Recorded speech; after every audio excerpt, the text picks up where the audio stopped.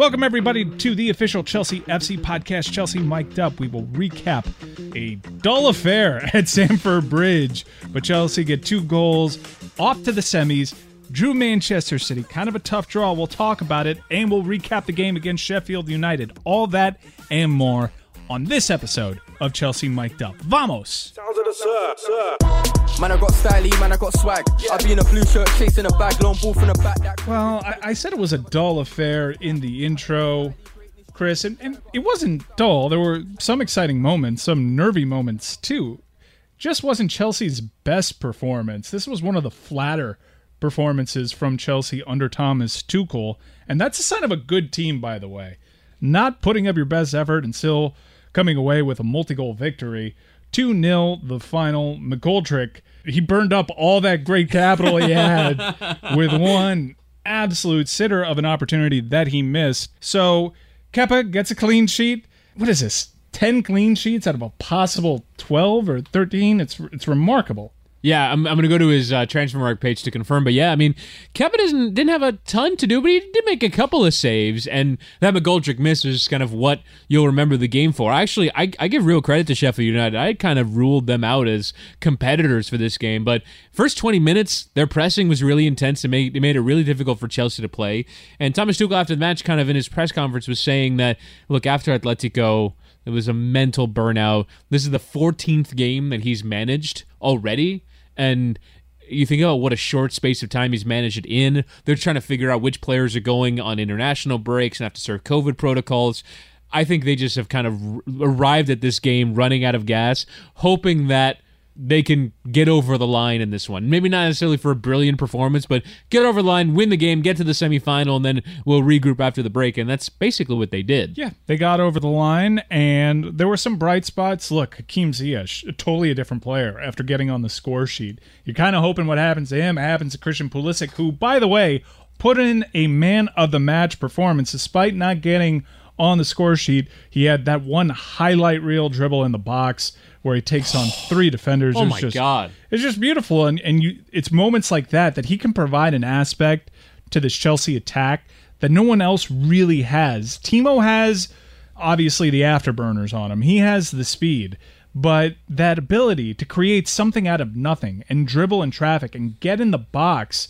And look, dude got whacked around that entire game. I'm sure he was feeling pretty bruised up after it. Not the kind of game you want him going into international duty with if you're a men's national team supporter, because I'm sure he was feeling that for a little bit. But that is a skill set that really I think only he has on this team. It's something that Chelsea carved so much of their identity out of when Eden Hazard was here.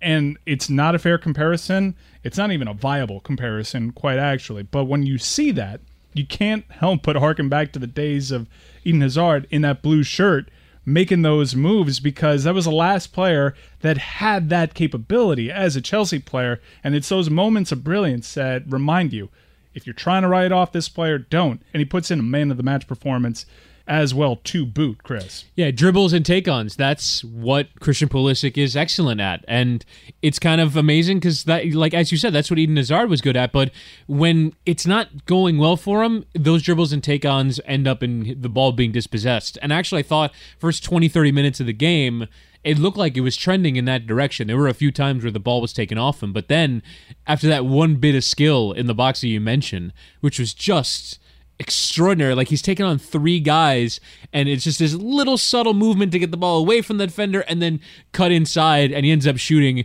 towards Aaron Ramsdale. Produces a good save, to be fair. And then he has the absolute sitter in the second half, which Thomas Tuchel actually kind of described as a turning point, right? Like, that's a chance you need to be putting away so we can put this game to bed and cruise to victory. But then there's a lot of suffering. You give up a lot of chances after that, and you hang on for the victory with Ziyech getting that goal in extra time. But Pulisic, just in terms of bright, inspirational moments, it might not have resulted in a goal, but it gives you a good deal of confidence that maybe this is a player who can feature in the side more often. In American football, they have this saying that so-and-so has a healthy amount of interceptions for a quarterback.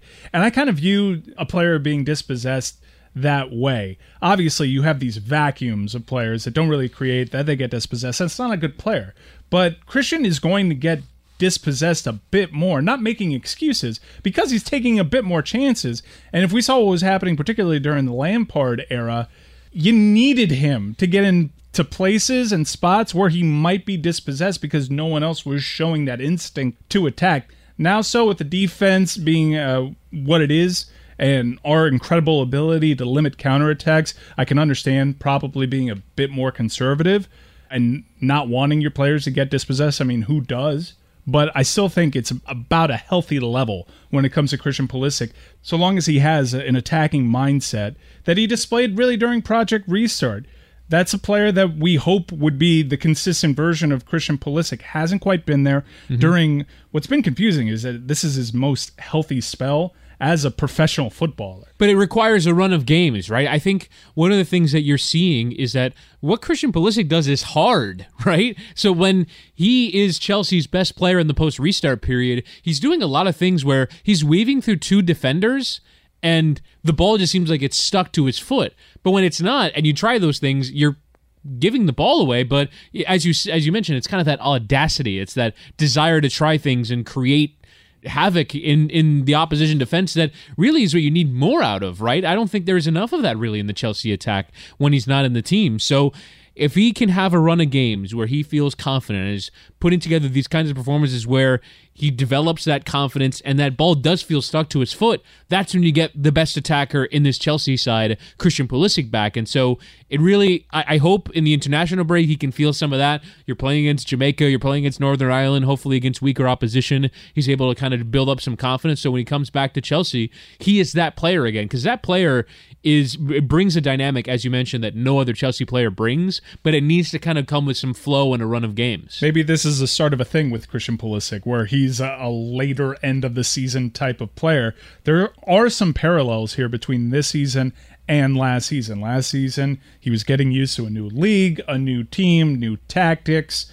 This year, without Frank Lampard being the manager throughout, I think maybe you can blame some of the dispossessions that he's had under Thomas Tuchel under not exactly knowing where some of his teammates are going to be, being a little unsure of himself in the attack, and that stuff should get better with time. So this might be the beginning of a Christian Pulisic that can be a match-winning Christian Pulisic again for this club, and it couldn't be happening at a better time for Chelsea FC.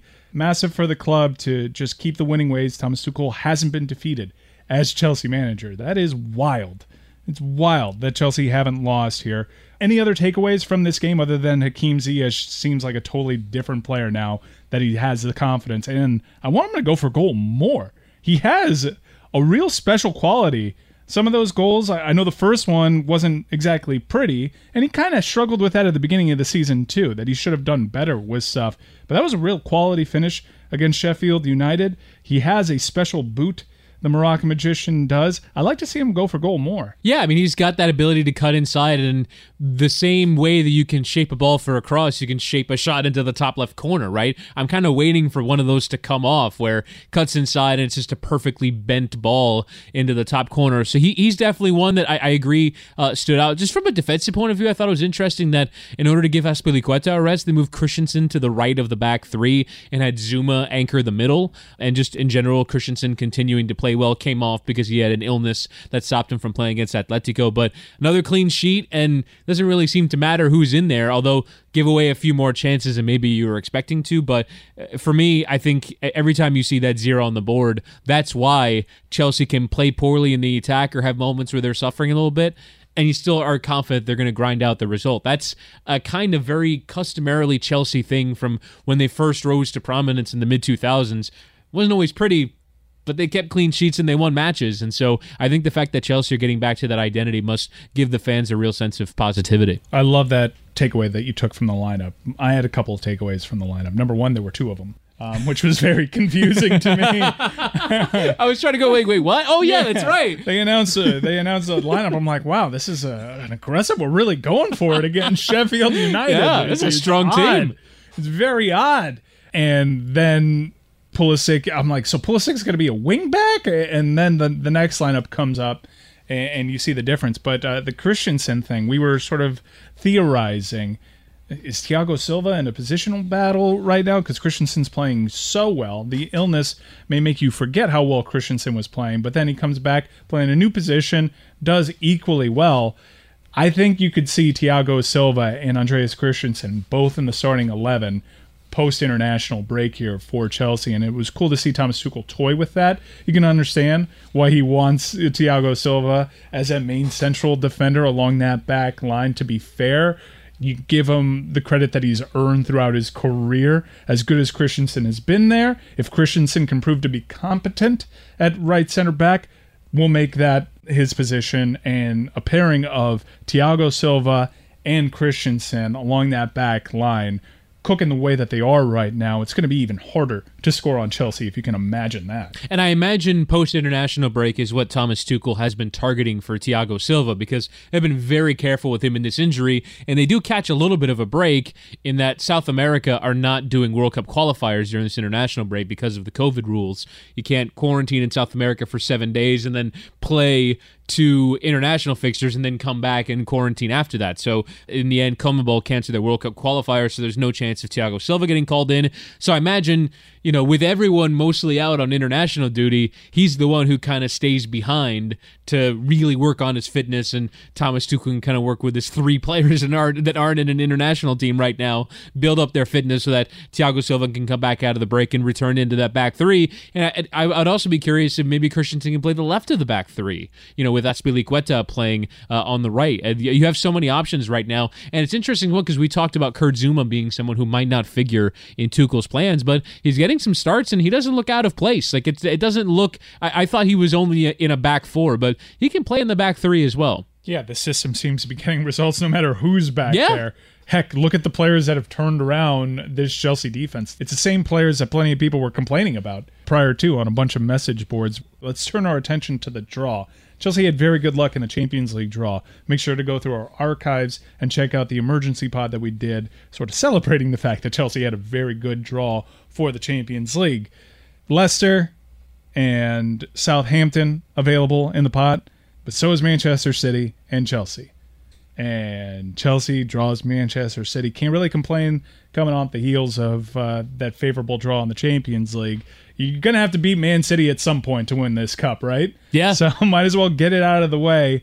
Chelsea draw another Manchester team back-to-back years in the semifinals last year, put up one of the better performances of the Frank Lampard era against Manchester United in the Wembley semifinal to get to the finals, where they inevitably lost to Arsenal. Things might have been different if Christian Pulisic doesn't pull up lame in that game. But I value this competition. You're in it. You might as well win it.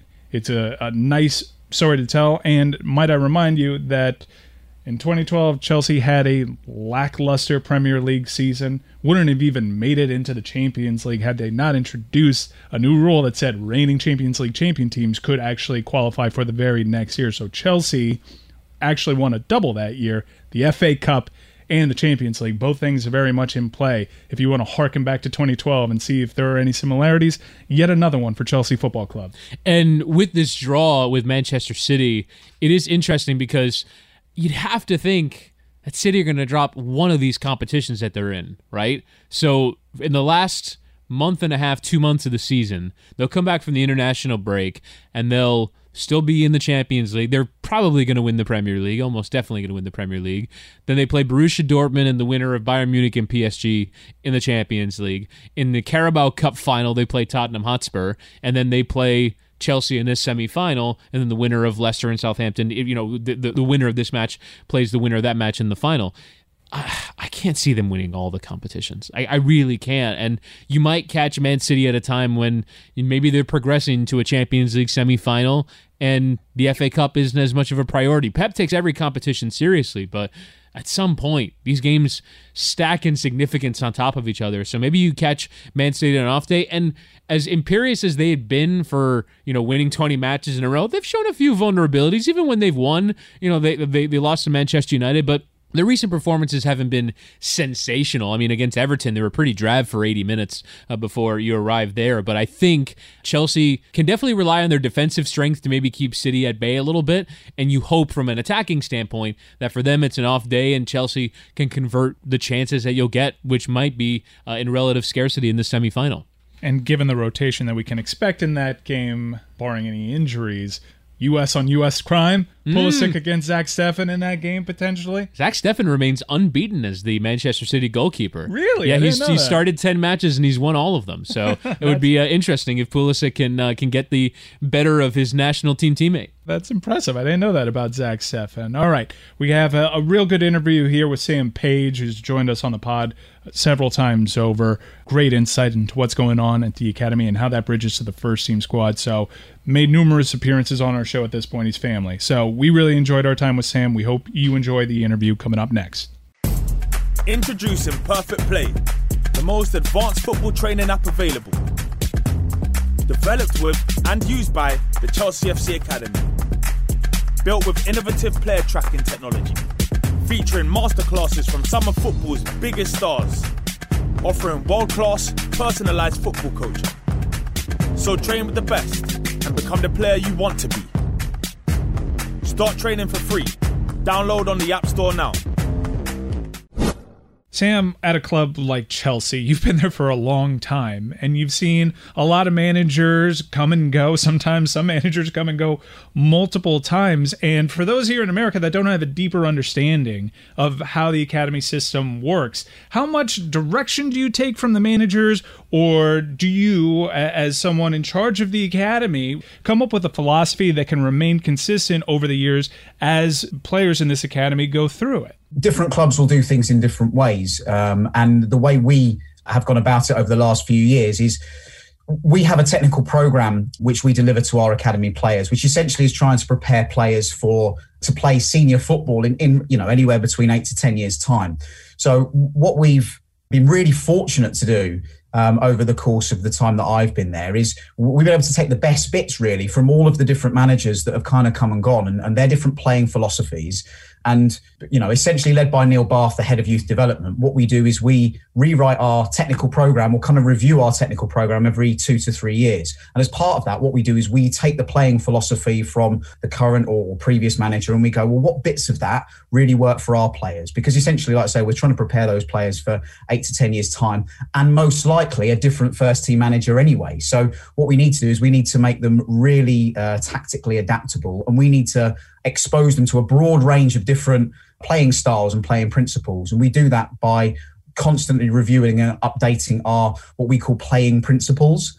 And those have been through many iterations over the time that I've been there, right the way through from, I guess, Jose's first influence and a big focus on transition, right the way through to, I suppose, some of the current trends we're seeing in the Premier League now. Football has changed a lot since Jose was first with Chelsea. In your biannual reviews, what's the single biggest difference nowadays than when you first started in terms of what you're teaching the youth? I suppose when I first started, we were probably one of few teams that would play that kind of 4-3-3 formation. And, we felt at the time that was really beneficial for the overall development of our players. So as soon as they hit 11 aside, they would play that kind of 2 and 1 in midfield with that number 10. But we would sometimes change that. We would sometimes play a 1 and 2 in midfield. And essentially it would breed towards that kind of possession-based style, which at that time was something which really only the bigger teams really, really kind of played effectively. Now, obviously, you're seeing all teams, playing a much more kind of possession-based style at times. But then also now we're seeing this, I guess, this kind of era of counter-attacking and counter-pressing, which has become really prevalent across lots of those different teams.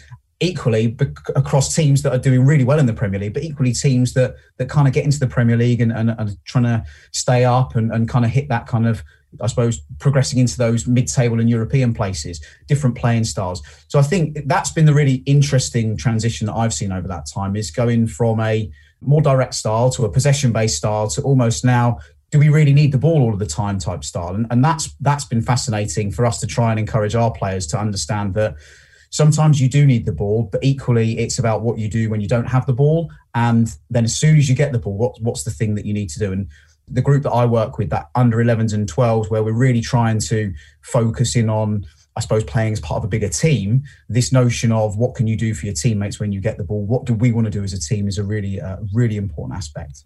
On kind of a more global level, because we're talking about it in the context of Chelsea managers, but how much are trends in the game? Like, for example, a lot of teams try and play out from the back now, way more than probably 20 years ago. Would you start to see that in academy football first and then it made its way into senior teams? Or does Pep's Barcelona in 2008 explode and now everyone wants to play from the back at youth level? Yeah, again, that's been a really interesting evolution, I think, is that, again, go back to when we kind of first came up with our playing principles. We first wrote our technical program, and we were fortunate to kind of lead the way, I think, in terms of the way the more national picture of academy football looked in England. We were probably one of the first teams to really talk to our players about playing out, and we would talk about that with our players from a really, really young age.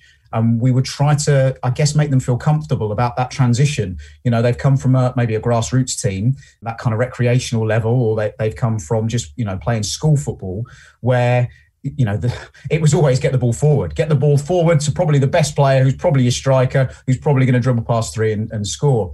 And actually what we were trying to encourage them to do was we're going to play through the thirds. We're going to use all of our players. And actually, do you know what? As a defender, whether it's a central defender, you're going to have to be really good on the ball. We were probably one of the first academies, I think, that were doing that consistently. And now you've seen, like you say, Chris, that global trend of all teams now at academy level are doing it. I think it's quite refreshing, to be honest with you, because, we've seen this, I suppose, some would argue, a more pure style of football. It's more aesthetically pleasing, but it's still funny to listen to commentators and pundits and question it when it happens and when the inevitable errors happen. Yeah, I mean, it's fascinating to see how our young players can deal with it and do deal with it now, and are just so accustomed to it. But, it sometimes leads to mistakes, and that's just the nature of that particular style. Sam, I want to ask you about an academy product that's come on recently with the first team, seemingly out of the blue, really working hard and making a real positive impact in the squad, and that's Andreas Christensen. We had Pat Nevin on recently on the podcast, and he said Andreas is actually at that age where you really see a huge development. It's sort of counterintuitive because I know all the top clubs are going youth. There's almost like a lack of patience with just a 21-year-old, and someone in their mid-20s like Andreas, you really put a big investment in that player. Why is it different for defenders? Why do they actually season on a timeline that's more consistent with what we saw in the 90s and early 2000s? Yeah, Andres is a really interesting character because he, when he signed for us, he was always a very mature player, even as a young player playing. I remember him playing in the FA Youth Cup, working with him when he first came over, and he just had that level of maturity. I think that composure, very calm in possession, and I think really, the sort of player that makes the game look easy. And it's brilliant to see him performing so well. It's brilliant to see, I think, him showing that composure. And again, it goes back to what we were talking about, the fact that players at the back need to be able to show that calmness, that composure, sometimes be able to stay on the ball. We talk about that with our young players. As a defender, sometimes you might need to stay on the ball, be patient, allow your midfield players just that extra couple of seconds to get into that right space, to just pull away from that player. And Andreas seems to be able to recognise when he needs to stay on the ball, when he needs to play it quick. And like I say, just to have that level of calmness and composure. And that seems to have just kind of increased over the years. And he's been through some ups and downs as well. I think that's been a really fascinating aspect to his journey, is that he's been on that loan journey, and also he's come in and he's been in and out of the team. But I guess that probably shows some of the, I suppose, mental skills, those psychological characteristics that we discussed before, and how important they are, that he's overcome those. And it's fantastic to see him performing so well. It makes sense because players like Andreas and even Kurt Zouma, who really fit a prototypical style when they were coming up, the game evolved when they were supposed to be making first-team contributions, and now they have to reshape themselves as footballers. How much more difficult is that after you crack the first team as opposed to the developmental stages that you assist in? Yeah, I mean, I think the key thing there is the value that we place on the loan system and the loan journey that those players go on. And when they go on that journey, they get an opportunity to be exposed to so many different styles of coaching, of playing style, of opponent. And I think that's an absolute massive part of that journey. And we definitely consider that to be a big part of the academy journey. Obviously, we're discussing here players that join us relatively late in the system. But when we're talking to our younger players, we're definitely envisaging them having to use that loan segment of their academy journey to really maximize their ability to overcome some of those difficulties and to learn that different style, because football is evolving so fast, and we try and speed up their appreciation of that evolution by going kind of throwing in those different environments for which, you know, inevitably those who succeed have learned to cope in those different environments, thrive, come back, and then they're able to deal with maybe a changing manager, a changing playing style at our club. I want to talk about something that we mentioned at the beginning, which was defending from the front and how much that has evolved, particularly under the current manager, Thomas Tuchel. When you're teaching those kinds of skills, what would you say are like the two most important things beyond just hard work and effort? What are the important bits of being a good counter-presser or presser generally? You know, interestingly, it is something we discuss a lot. And one of our playing principles is to have a clear pressing strategy. And we talk about having probably a preference for a high press.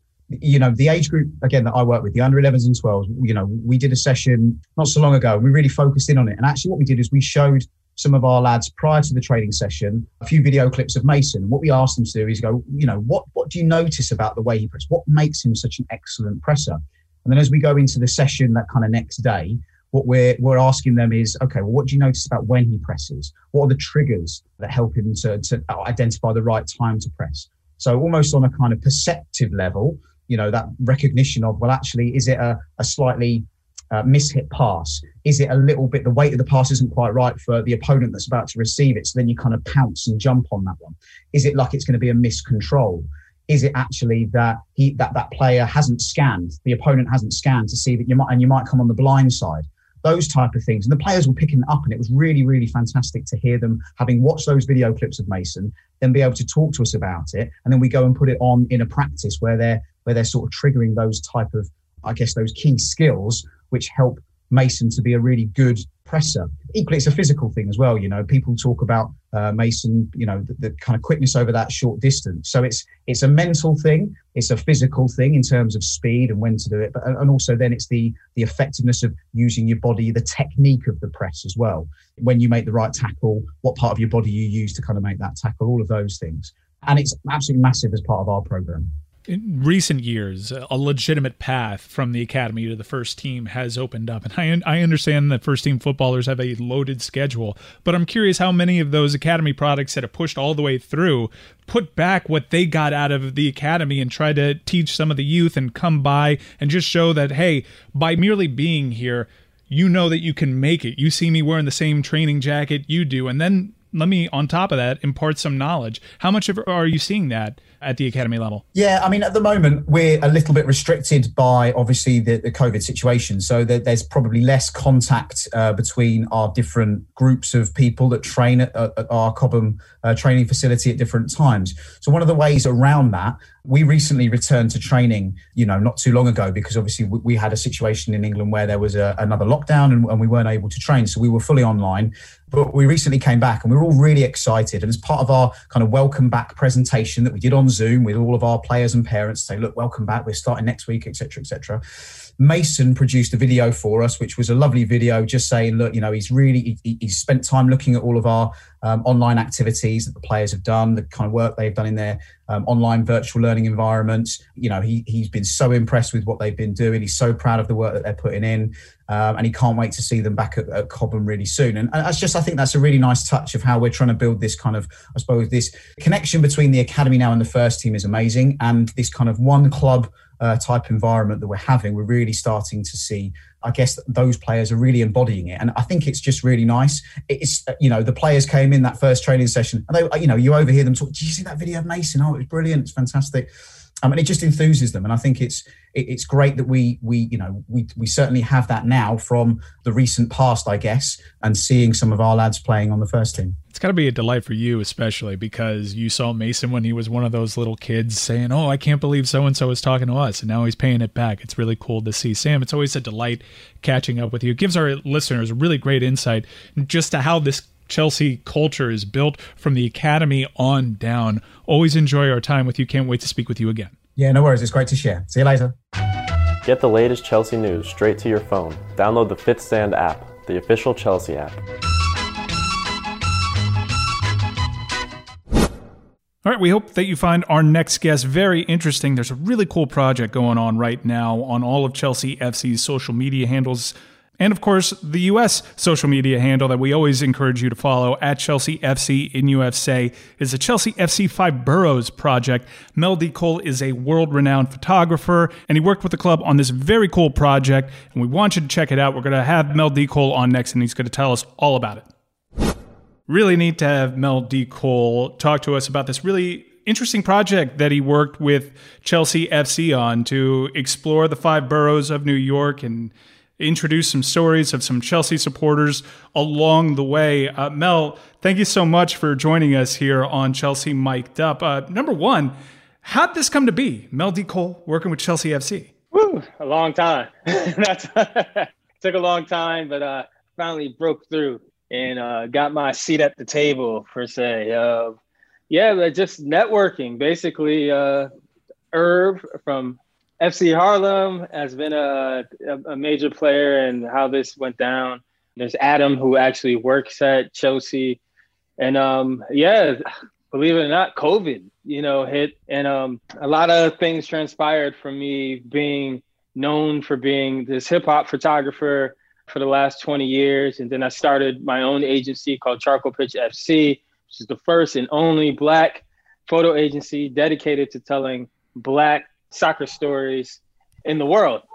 So when COVID hit, I started shooting Black Lives Matter stuff, and a lot of people started to take notice. So LinkedIn was a big component, and Adam from Chelsea put it out there like, oh, look at Mel's work. It's amazing, blah, blah, blah. And then next thing you know, an agency comes in, and next thing you know, you producing and directing and hosting and photographing five different people from five boroughs, and we club it all together. We call it Chelsea's Five Boroughs, and it's amazing. And I can't wait for everyone to watch it.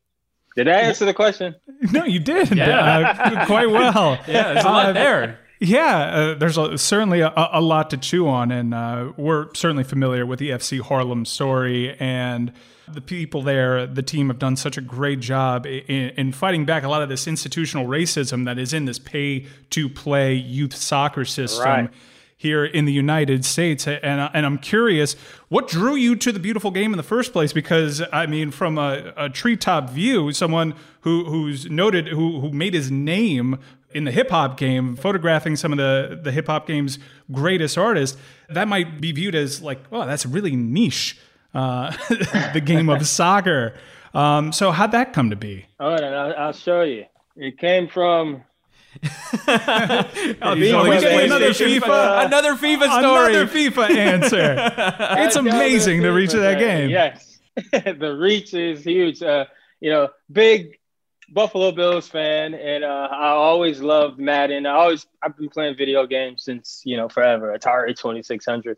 You go from Tecmo Bowl, and then you're on Madden, and over the last 10 years ago, I kind of got tired of playing Madden. I needed something else.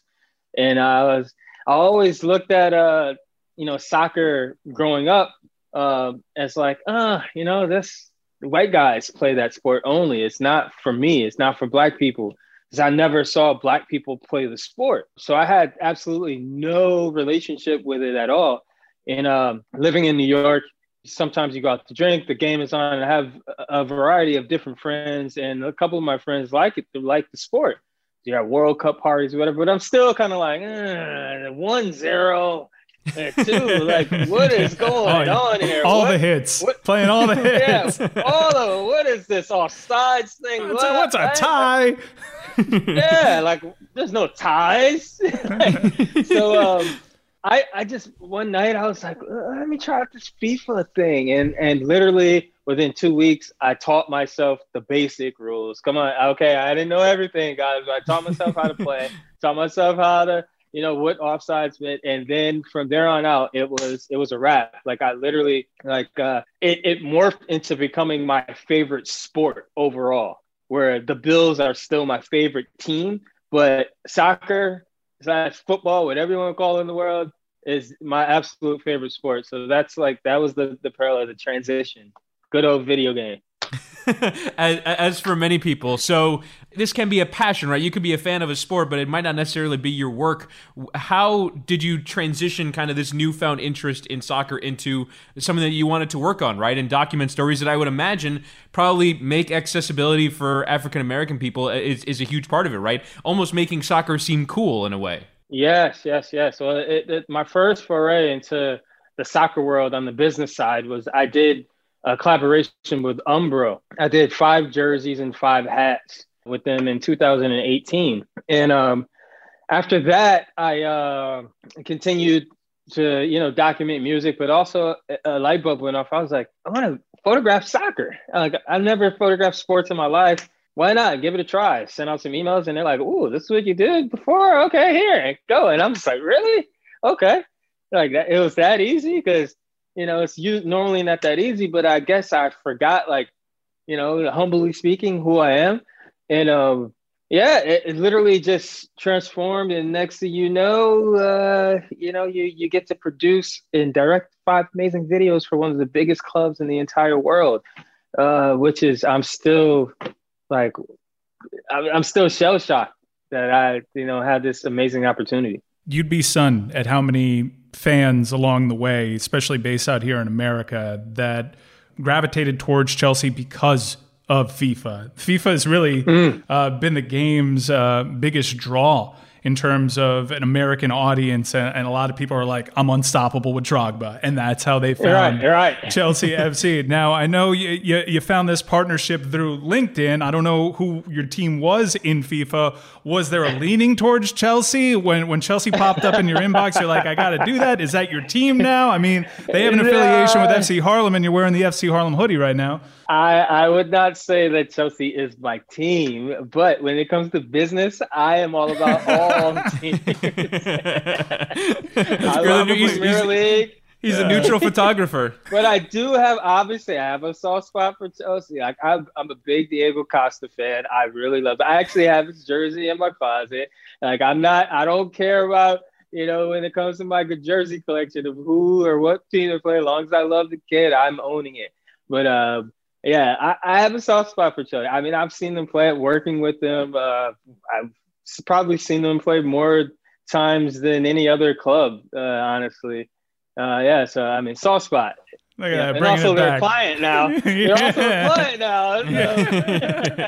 All right, Mel, I like that you learned offsides through playing FIFA. Meanwhile, I've been watching the game for like 2 decades, and I still have no idea what offsides is now that VAR exists. Well, sometimes I don't. Yeah. You don't know. Yeah. VAR comes into place. You're like, wait, so his toenail was over just a smidget? You could tell that? It's impossible. All right. It's impossible to get anybody. So what are you looking for as a photographer when highlighting the game specifically? What about soccer artistically can you frame? What is it about the specific actions of soccer do you find the most photogenic? Well, first of all, the Black people in the sport, and not just the Black people on the pitch. I mean, the fans. I'm interested in the stadium workers, the behind the scene people, like all encompassing that make soccer work. I'm interested in it all. As far as like what I look for in photos, just it depends on the situation. Most importantly, I love action. I love drama. I love when the goal goes in.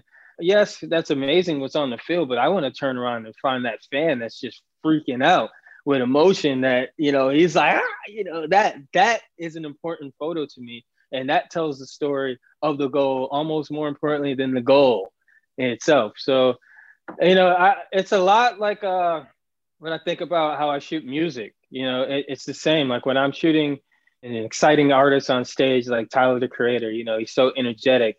It's the same energy, same way, same everything, same nuances. And both are just amazing. All right, so let's tell the people about what you've done for Chelsea here. So at Chelsea FC in USA is where all these videos will air. The first one launched on the day we're recording, March the 24th, is probably releasing on the 25th. But you'll be telling stories of 5 different Chelsea fans from the 5 boroughs. Can you just tell the people what they're going to be expecting? Yeah, they're going to be on their universal Facebook as well. So we're going big time, not just dedicated to the U.S., but all around the world. So we have 5 boroughs. If anybody's listening internationally and don't know the geographic locations in New York City, we have Queens, we have Manhattan, we have Brooklyn, Staten Island, and we have the Bronx. And each one of these stories are going to focus on one super fan from each of these boroughs. Candace, we have Ty, we have Joseph, who plays for FC Harlem, who lives in Harlem, Manhattan. We have Edgar from the Bronx, all people, brown skin, Black folks. And there are some amazing stories where you'll hear just how, I mean, for me, I find it amazing, for one, that the love and the passion someone can have for a team that's thousands of miles away. I see when I go to the games there, I'm just like, I melt with emotion seeing like how important Chelsea is to not only to the fans, but to the community, and have that same importance thousands of miles away. You know, these fans, one guy Edgar told me, he said, I love the fans, but the shirt is more important to me, the club. And it just made me want to ball up and cry, like, thank you. This is the best answer. Like, I couldn't have scripted this better for you to say this. You know, we have Ty and Queens, who got involved with Chelsea he heard about what FC Harlem is doing with them in the association. And he said, okay, they're associated with Black folks, you know, and I see that they feel Black people. That's it for me. And he zeroed in, and that's how he became a fan. So you'll hear a lot of stories like that from 5 different players, and 5 different players, but yeah, one is a player, but 5 different people. And you'll see my face a lot, take some photos and all that good stuff. A lot of drone shots. I mean, it's absolutely, it's beautiful what we've done. Really excited to check out this project over the coming weeks. Mel, very political answer on your favorite club, but that doesn't quench any of my excitement in wanting to check out this really amazing project. And your work. You're massive on Instagram, and you've done really powerful pieces. So thank you so much for your work and your art, sir. Especially this project, which is really cool and close to our hearts, is the official Chelsea FC podcast. Great getting to know you and learn these stories that you're going to be telling in the coming weeks. Yes. I'm really happy that you guys have me here. This is an honor, you know, and go Chelsea, of course, except for, you know. No, please don't do it. Please don't do it. This is Mason Mount, and you're listening to Chelsea Mic'd Up, the official podcast of the Blues. We will turn our attention momentarily to the Chelsea women, but we are in the midst of an international break, and Chelsea have a continental squad, as Luis Miguel Echegaray likes to call them when he tries to describe their chances, which he deems favorable in the Champions League. Chelsea have an international squad, and many great players for Chelsea are out on international duty, but it's international duty during a pandemic, which seems counterintuitive on the surface, but it's necessary. They got to start making up some of these games. And the Euros are right around the corner as managers are starting to put pressure on some of these clubs. Like, look, we've made plenty of concessions. We need to see who fits as we start narrowing down our squads in advance of this summer's Euro 2020 tournament. Yes. 2020 in 2021. You're sticking with the brand, but... Yeah. As are the Olympics, by the way. It's the 2020 Olympics and 2021. The Olympics is another one that's actually pretty interesting from like an American perspective. Because, I mean, it's not a big deal in Europe, but like the U.S. are currently in qualifying.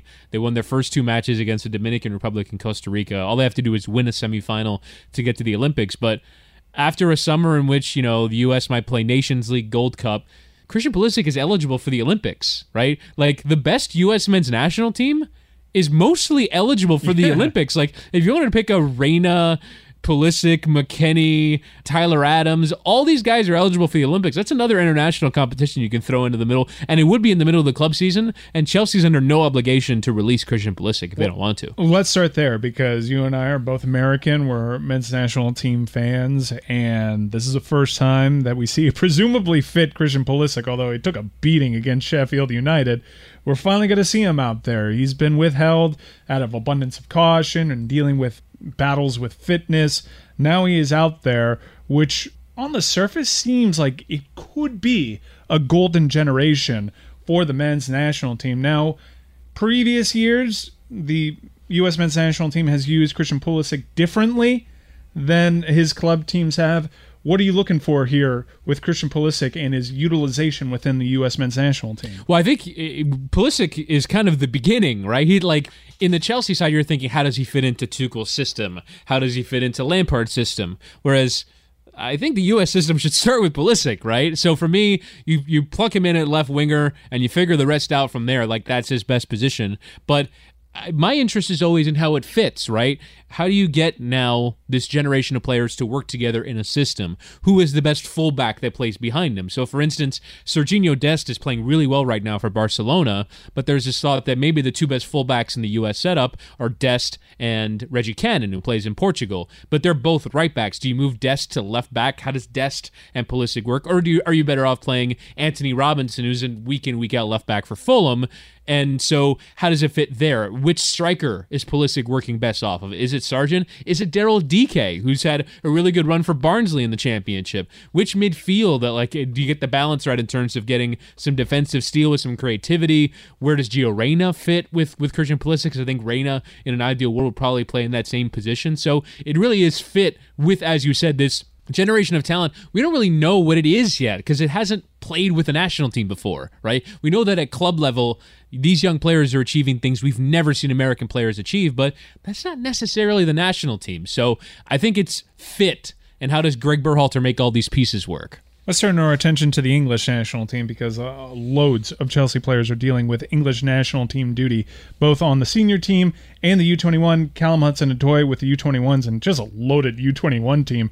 And England really super loaded as well. What do you make of just England on the whole and how these Chelsea players fit in? They operate under a different system, so you actually have players like Reece James and Ben Chilwell maybe getting back to their comfort zone a little bit as they've actually been stretched a little bit under Thomas Tuchel. But look, Ben Chilwell is the first choice left back for England. I imagine he's got to be going back to what he used to be for Chelsea. Well, I do think that he does now have some competition in the form of Luke Shaw, who's played pretty well for Manchester United. So I think, it will be interesting, again, over the course of 3 games in a week, you will see Ben Chilwell start at least one of those games at left back. But now there's legitimate competition for that place, which is a good thing, right? I think Ben Chilwell in November is unquestioned England left back, unquestioned Chelsea left back, and now he's got to compete. And this is a little bit of adversity for a player who Ben Chilwell wasn't necessarily thought of as like an immensely talented youngster coming through. He's a player who got an opportunity at Leicester, took that opportunity, now has become a really good full national teamer and full Chelsea player. So I do think he's got that competition. For me, the interesting thing is you mentioned Reece James call into this team. It's at the expense of Trent Alexander-Arnold. Trent Alexander-Arnold is not in this national team. And it's kind of crazy when you think of that, just that right back position alone. Reece James is in it. Kieran Trippier has been really good for Atletico, he's kind of a little bit off the radar in English terms because he's playing in Spain. And you have Kyle Walker on the side as well, who plays occasionally at center back for Gareth Southgate, but can play right back as well. But really, Reece is in this team at the expense of Trent Alexander-Arnold. Gareth Southgate had to call Trent Alexander-Arnold and be like, hey, sorry, man, it's just not working for you right now. This is a guy who a lot of people thought best fullback in the world now isn't even cracking the England side because a player like Reece James is taking a spot. Yeah, I was shouting from the mountaintops that the wrong Liverpool player got player of the season. I mean, don't get me started on how Jordan Henderson was at Warren. I'm sorry, I don't rate him that way. But Trent Alexander-Arnold was phenomenal last year. Not the same player at all this year. Is it the Van Dijk stuff? Is it that the player himself has regressed? He's at a young enough age that you shouldn't be too overly concerned, but he's moving in the wrong direction. You shouldn't be regressing as a player. I know he's had his bouts with fitness too, and you must be fair to the player and introduce that to the discussion when you're trying to grade a season on the whole. But I was actually thinking about it the other day. I'm like, I think I rate Reece James more than I do Trent Alexander-Arnold right now, and that's crazy considering the gulf between the two players just last year. And also, in the Tuchel era, you would have said that Reece might have been sacrificed because Callum Hudson-Odoi was playing that position at the beginning of it. But Reece, I think, was really good in those 2 legs against Atletico Madrid and has earned this place in the England side now. But, I mean, think about from an English perspective. Now, Gareth Southgate's going to have to make some tough choices. You have to leave players out of his starting 11 and out of his squad that might come back to bite him come the end of the tournament if they don't go on to win it. But the idea that you could have Trent Alexander-Arnold in your national team pool, and he basically is now decided, Gareth Southgate, that he's fourth choice, that's insane. Like, that just shows a strength and depth at that position and just generally with England, that they've got so many good young talents coming through. And look, they've got their national team program sorted. I mean, when I was coming up in soccer, England were always a team that were disappointments at major tournaments and, weren't developing players like everyone else. And now, like in 10 years, it's wow, what a strength and depth they have. Well, the more things change, the more they may say the same. Right. They might still disappoint at a major tournament. Yeah, but they're at least developing the players. Now their generation of great players seems to be younger. Plenty of opportunity for the English players to find joy against San Marino and Albania. So if you want to see some highlight reel stuff from Mason Mount, Reece James, and Ben Chilwell, whichever one of those two games, hopefully they start. It'd be cool to see all three in the same lineup. That'd be nice to see. Callum Hudson-Odoi with U21 duty. None of these countries that we've mentioned, by the way, are in the UK's red zone, which is something that has to be part of the conversation when we're talking about international duty amidst the pandemic.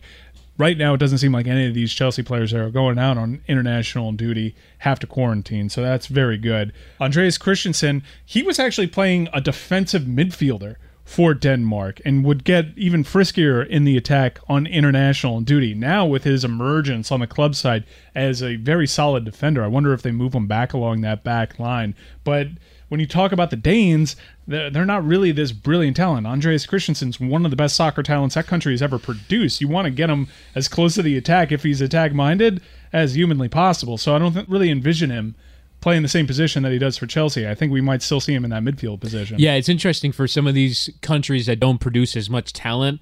Even the defenders have the ball skills that are requisite with the midfielders in their national team pool. I think of, like, for example, David Alaba playing for Switzerland in their midfield, because it just seems like you're not getting enough out of a player if you put him at left back, right? That he can contribute so much more to the team. And I think for Christensen, it's a similar story. But if you're Denmark has had some success off the back of how good they are defensively. So I do think that given Christensen's form, you do want to at least play to that strength. Like I said with Pulisic, if you're Denmark right now, you're kind of starting with Christensen and going from there, given how well he's playing. Germany and France, two countries that Chelsea fans always look to during international duty just because those are usually big hotbeds for Chelsea talent.